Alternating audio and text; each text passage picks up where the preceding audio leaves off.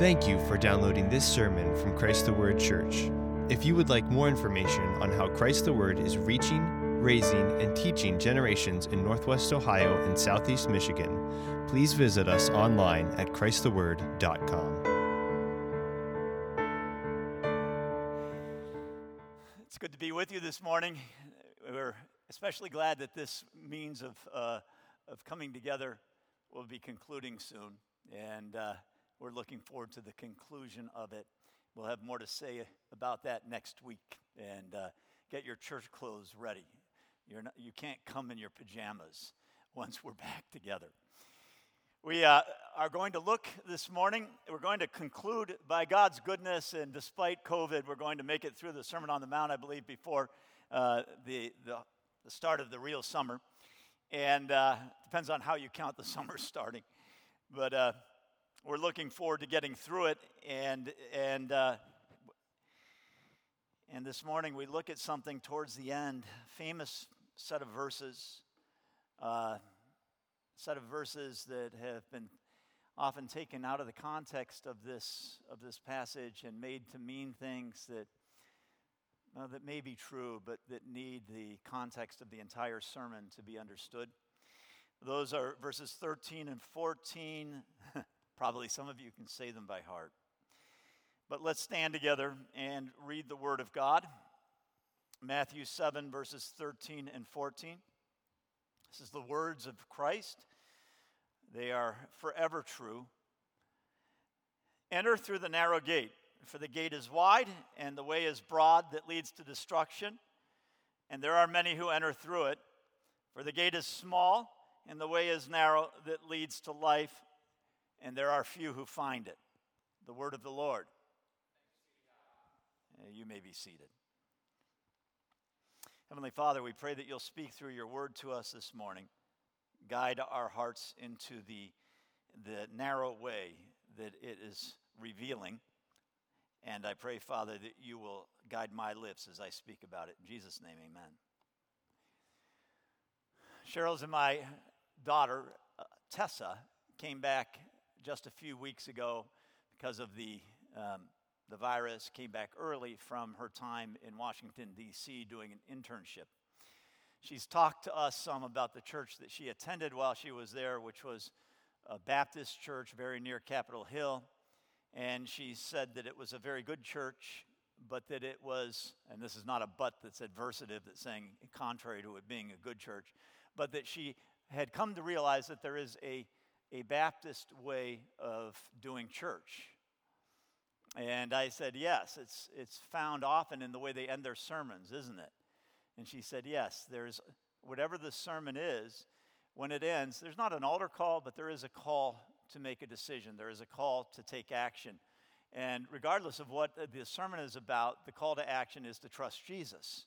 Always at the end, there's a call, which is a good thing. And for this reason, we honor the Baptists, because they call people to Jesus. Jesus himself ends his sermon with a call. It's a pattern that's taken directly from the teaching and preaching of Jesus Christ, who declares doctrine and at the end calls people to obedience, calls them to embrace what they've heard and to act on it. And that's what we have before us this morning, and that's what we're going to have before us in the next several weeks. Jesus calling us to put into practice the words that he's taught. In fact, at the end, he says very clearly, put into practice what I've said. If you listen to my words and don't put them into practice, you're building on sand. But if you listen to my words and you put them into practice, you're a man who's building his house on a rock. Very famous words, very famous call to put into practice. And that call begins in these verses. These verses are Jesus coming to an end. They are the conclusion of the sermon. It's the beginning of the end. And Jesus is calling us to obey. Now, in a certain sense, these words are discouraging. In a certain sense, even, they might be seen as somewhat at odds with what Jesus has just said and the tenor of much of at least the middle part of this sermon. I say this because in these verses, Jesus describes the path in summary form that he has been laying out in much greater detail in the chapters before this, in the portion of the sermon that preceded this. And we have to think that that portion lasted many more minutes than it takes to read this aloud. That what we have here is sort of a telegraphic form of the sermon, the broad points, the main points. But that Jesus spelled this out in greater detail. And so when we come to the end here, what we have is a statement about what it looks like to live the way that Jesus has described. Remember the first chapter of the sermon, I think that, as I've said often, the sermon is well divided by those who divided it in the scripture into chapters. That there really are three main divisions, and each of those is a chapter in the Bible. Chapter 5, chapter 6, chapter 7. Chapter 5 is about the righteousness that we must have if we are to inherit eternal life. Jesus describes true righteousness in that chapter. Defines it according to his definition and against a negative example, which is the example of the scribes and the Pharisees and their righteousness. And he says to us, unless your righteousness is greater than that of the scribes and the Pharisees, you will never inherit eternal life. And so he goes through the Beatitudes describing the righteousness of his kingdom. And the remainder of that chapter is a description of what it's like. So he says, the scribes and the Pharisees, you've heard it said by these religious leaders that if you do this, you will be okay. But I say to you, and he says it about murder and hatred. He says it about divorce and adultery. He says it about retaliation. He says it about loving your neighbor. In many ways, he spells it out. Then in chapter 6, Jesus describes the rewards of this life. And he makes it clear that we can't live for earthly reward if we're going to inherit his kingdom. That his kingdom has its own rewards, and they are different than and better than the rewards of this earth and its kingdoms. And so he says, beware of practicing your righteousness before men to be noticed by them. Otherwise, you have no reward with your Father who is in heaven. Don't give to the poor and sound a trumpet, or you'll have received your reward in full when you give to the poor. When you pray, don't be like those hypocrites who stand in the corners. And then he tells us how to pray. And so leavened throughout, interspersed through the sermon, are a variety of points where Jesus gives encouragement and says, hey, you can pray to your Father this way. You don't have to live that way. Pray to your Father. You don't have to do it for show. You don't have to do it with many words. You don't have to do it unctuously, oh God. You can pray to God as your Father, and you can do it normally, and he'll hear you. And so there are these statements that are encouraging throughout the midst of this sermon. But the general tenor of chapter 6 is that we must seek a reward that comes from God rather than the rewards of earth. Finally, chapter 7, Jesus speaks about judgment, how we are to judge things as his followers, how we are to see things, the grid through which we're to approach this life, the grid through which we're to judge this world and its pleasures and its foibles, and the grid through which we must understand it being the grid of holiness and righteousness. Therefore, there's much in this world that we're not going to see, or we're going to see very differently than the world sees it. So he says, do not judge so that you not be judged. Do not give what is holy to dogs. Do not throw your pearls before swine. All of these are statements about judgment. Then he speaks encouragingly and says, by the way, ask and it will be given to you. Seek and you will find. Knock and it will be opened to you. He says that God judges you as a child. And so it's still judgment, but he's speaking there in encouraging ways, saying God listens to you and he understands that you're his child. God is judging. God is knowing. God is seeing. And because of that, you can go to him as his child and have complete faith and confidence in his good answers to everything you go to him about, and that he'll never give you bad. But then we turn to these verses, and it says, enter through the narrow gate, for the gate is wide and the way is broad that leads to destruction, and there are many who enter through it, for the gate is small and the way is narrow that leads to life, and there are few who find it. This is a passage that is a challenge. In some ways, it's a glorious challenge. Some years ago, I don't know how many of us remember the Marine Corps' billboards in their ad campaign that they used in their recruitment. And it said, the few, the proud, the Marines. Well, in a sense, that is reminiscent of Jesus saying this. Look, it's not many. It's a chosen few. Of course, there's no pride in it. It's not that we've made it, it's that God has made us. And yet there is this sense of our being chosen and glorious. And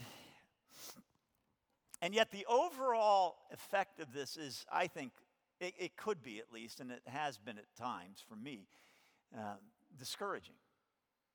It makes it look like the path that we're following is a path of not apparent victory in the eyes of the world, at least. I'm not saying it's defeat, but it's small. It appears weak. It is not the majority position. And I love verses like those in Isaiah that say, in the last days, the mountain of the Lord's temple will be established as chief among the mountains, and all the nations shall go up to it. Those verses in the Bible which speak about God at the end making his way victorious, about Jesus in the Sermon on the Mount talking about us as being a city on the hill whose light shines and all people are drawn to it. And I like that. And yet this verse seems to say, but. And I'd rather sort of dismiss this and say, no, it's many. It grows and it becomes broad and strong and powerful, which the Bible does say.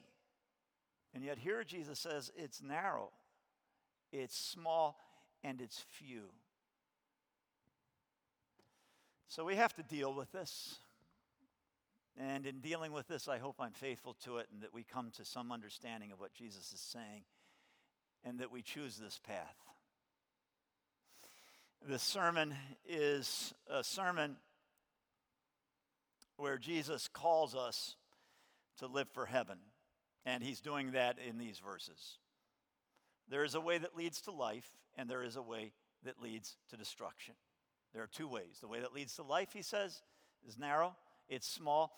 And he actually doesn't use, although most of our translations say it's enter through the narrow gate, and then it describes, for the gate is wide, and the way is broad that leads to destruction, and there are many who enter through it. And then it goes on about that first gate. For the gate is small and the way is narrow that leads to life. He actually doesn't use in the Aramaic, in the Hebrew, which our Bibles have, the same word twice. He doesn't say narrow and narrow. He says, enter through the narrow gate, for the gate is small and the way is compressed. It is made small. There's a sense of the camel going through the eye of the needle in this. It's compressed. It's made small. It is not a big, broad way, but God has made it small. And so what we need to realize is that this way, that is the way of life, is narrow, is small, is compressed, because God has made it that way. Because it is the way, ultimately, that Jesus has described throughout this sermon, and that is a way of holiness. And holiness is not popular. Holiness is not the path of the majority. Holiness is not easy. It's not that this way is small and narrow and few on it because only a few are called, and those few who are called are wandering down it with ease, and it's just a great way for them, but there's only a few who are called. Not at all. Jesus is calling everyone to this way here. I mean, he's speaking to a vast crowd, including many who aren't Jews, and many who are Jews but who aren't following him, and some who are Jews and observant of Jewish religion and practices, but who don't really know him, and even some who are coming to worship him. But all of them are called. This is not a statement that is to the few. This is a statement to the many, but it's describing a path that only a few will walk down. We need to remember that. This is a call to all to a narrow way. And the reason it's narrow is not because God has not called all. God has called all. Many are called, but few are chosen. Every one of us is called to this way. And if we turn this way, we will find the power of God to walk it. But it is a hard way. It is a difficult way. It is not the easy way. It's not the majority way. It's not the way that everyone walks on, and it is not always a pleasant way. Very often we're told in churches today that, if you follow Jesus, everything's going to be great. Just turn to him and you're going to find your life happy. You're going to find everything turning out well. And in one sense, we say, yes, that's absolutely true. I think we saw something of that, and our hearts resonated with it as we were listening to Emma speak a few moments ago. Yes, it's true. It's glorious. But Jesus here is emphasizing the other side of the coin, which is that though it's a glorious, God-filled way, though there's fellowship with others along the way, it is a few. It is not the majority path.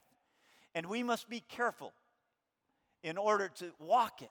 We must give it our attention to make our way down it. It is not the easy way. It is narrow, and few walk it because of the difficulty. And the broad way, with many walking down it, is broad, and many are walking down it because it is easy. There's no constriction, there's no compression. The force of the law of God, the force of holiness is not applied to it. On the other hand, on the other way, it's narrow, and it's disliked, and it's hard because it's holy. We are seeking to please God. We are seeking to live by the will of God. And because we live by the will of God, we are not popular. Now, I want to say something to you, and I know that at least a third of our church works at Chick-fil-A. So I want to use Chick-fil-A for a moment as an example, because even if you don't work there, you've gone there. And Chick-fil-A is known as a Christian place, right? Many Christians own Chick-fil-A's. It's really a glory in certain ways. Chick-fil-A has a service ethic that I think homeschooled Christian kids fit into well. You know? They're taught to be respectful. They're taught to be kind. They're taught to smile. And Chick-fil-A is that kind of a place where people are kind, where they smile, where they say, "My pleasure," where they say, how can I help you? They do it with cheerful faces. And you know, the funny thing is, it's a Christian place, and it's known for being Christian, but even the people who hate Christianity and hate Chick-fil-A for its Christian witness go there and eat there.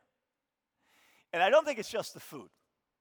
I think it's partly the atmosphere, that there is this atmosphere of kindness and niceness, and it's seen as being a place that is not run-of-the-mill because of the niceness of the people. There's real niceness.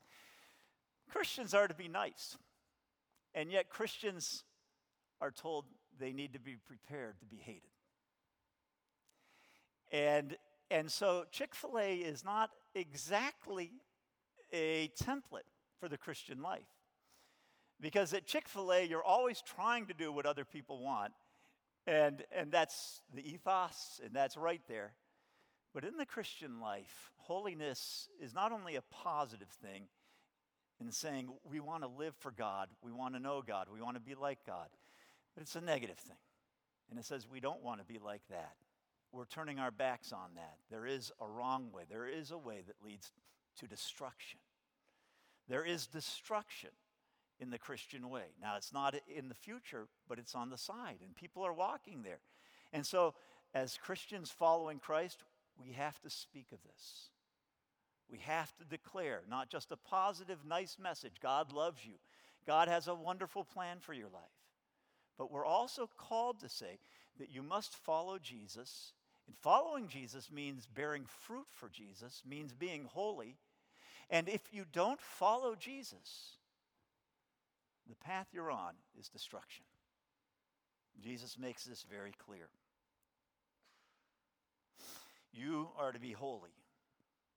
And if you're holy, you'll be on a narrow way.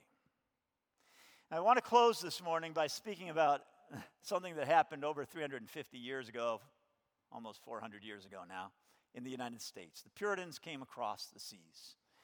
Puritans came across from England. They sailed, the first of them on the Mayflower, and then generation after generation or successive waves of Puritans following that first group of Puritans that we know as the Pilgrims who came on the Mayflower. They established small communities in New England. First thing they built, often a church. They had churches, they had small, and they died. They died and died and died. It was terrible. If you read stories of the initial days of the Puritan settlers in New England, they just died and died like flies. It's just, mortality rate makes COVID look like a Sunday in the park. They died and they died, but they built and they grew. And as they built and they grew, God blessed them. And their churches became taller, and they started adding steeples, and they began to have money because they had land, and they were making cash crops, not just subsistence farming. And their dedication to the Puritan work ethic made them prosperous over time. So much so that by the 1650s, the first wave, the first generation of settlers that had come across from England were now getting older, and their children were becoming adults. And their children were coming into the church, but they were not professing to have been saved. They were leading moral lives they were taught to live by their parents, at least externally, visibly moral. They were baptized as infants in the church. They were willing to be part of the church, but they could not give a testimony to the church of salvation, of God having worked in their lives. And the parents, as they grew older, saw their adult children beginning to be part of the church and raising families in the church, but because they had not become communicant members, which is, as you become an adult and give testimony to God's work in you, you can take communion, the second of the sacraments. They had received the first as infants, baptism. They had not received permission to do the second. So the children were in the church, baptized, but not communicating, not communing. And so the parents became worried, because what this meant was that the children of their children, their grandchildren, could not be baptized. Because their children, their adult children, had never become communing members of the church, had never testified to God's work in their lives. And so in the 1660s, the Puritans of New England, the congregational churches, came together, and they came up with a policy that was in existence for the next 80 or 100 years, which was called the Halfway Covenant. That Halfway Covenant is famous. You may have heard of it. What it was a statement that was endorsed by all the churches that if a child has been baptized into the church as an infant and has grown up in the church and has not visibly departed from the church, but has no personal testimony of God's converting them from their sin to Jesus Christ and the new life, if they remain in the church and if they continue to lead good lives, their children would be allowed to be baptized, though the parents would still not be communing members. They would not be granted communion. And so what happened was that the children of those who had sacrificed were not experiencing the same things their parents had. And their parents thought, well, we've got to cut corners for them. We've got to make it possible for them to remain in the church. What will happen if our grandchildren are not baptized?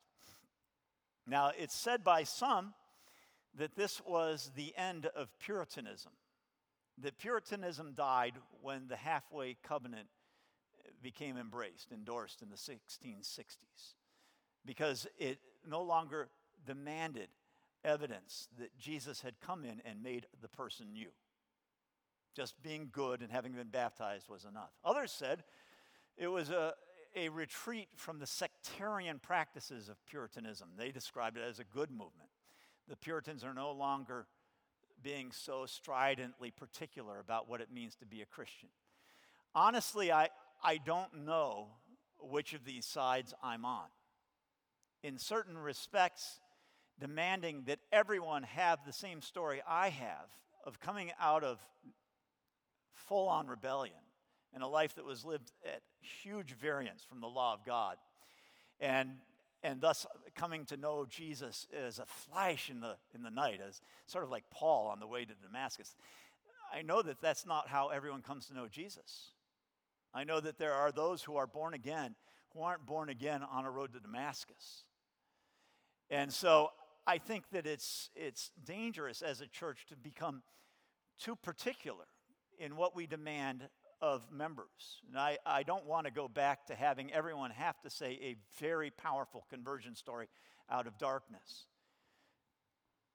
And yet, if we turn aside from the expectation that we will be born again, this is what we love about the Baptists, isn't it? That at the end of every sermon, they say, you must be born again. You must be born again. It's great, isn't it? Can we ever say that too often? You must be born again. Have you been born again? You don't get born again and not know it. Now, it may not be a flash of lightning from heaven. It may not be as Paul had it on the road to Damascus. But no one is born again without knowing it. No one is made new. No one is brought as a son to the Father, God in heaven. No one has their prayers answered and is unaware of it. And so I want to close by saying, as the church goes, I think we are going to understand that the demands of the Puritans for membership were perhaps too strong. But I want to speak to those of you who are parents this morning. And I want to say to you that in a sense, in this church, where we are now, we're like the Puritans, and our children are growing up, and they're becoming adults around us. And it may well be that our children have not experienced the pains that we did in following Jesus, have not gone through the struggles that God called us through. And like the Puritans of the 1660s, we may want to say, oh, there's an easy path. You don't have to be as full-on Christian as I was. Perhaps it's wisdom in us to say that. Perhaps it's weakness. But the reality is, as we look at our children and as we look at the raising of our children to adulthood and we think about them, we must keep this verse in mind. The way of holiness is hated. There has never been a holy man or a holy woman whose life was not lonely. This is scriptural truth. If you can read the book of Psalms and think that the way of obedience and holiness is easy and popular, then you have a different approach to reading than I have. Honestly, the book of Psalms is a book of comfort for those who are struggling to follow Jesus, who are being hated as they follow Jesus, who are finding what Jesus says here to be true, that the way is narrow and there are few that are on it. And we must raise our children to be the narrow and the few. Not in pride, not giving them some idea that they're special because they're chosen. Narrow because they are living for God, because we're calling them to the holiness that Jesus has preached in this sermon. Are you calling your children to the holiness of Christ? Are you expecting that your children will grow up to manifest the character that is shown in this chapter, in this sermon? Are you living in this way yourself? Or have you found that the way as you go along gets broader and easier? That's a scary thought. Has your way gotten broader? Is your way easier? Have you found that you can be on the broad way with many people? And are you telling your children that they don't need to know what it is to be born again?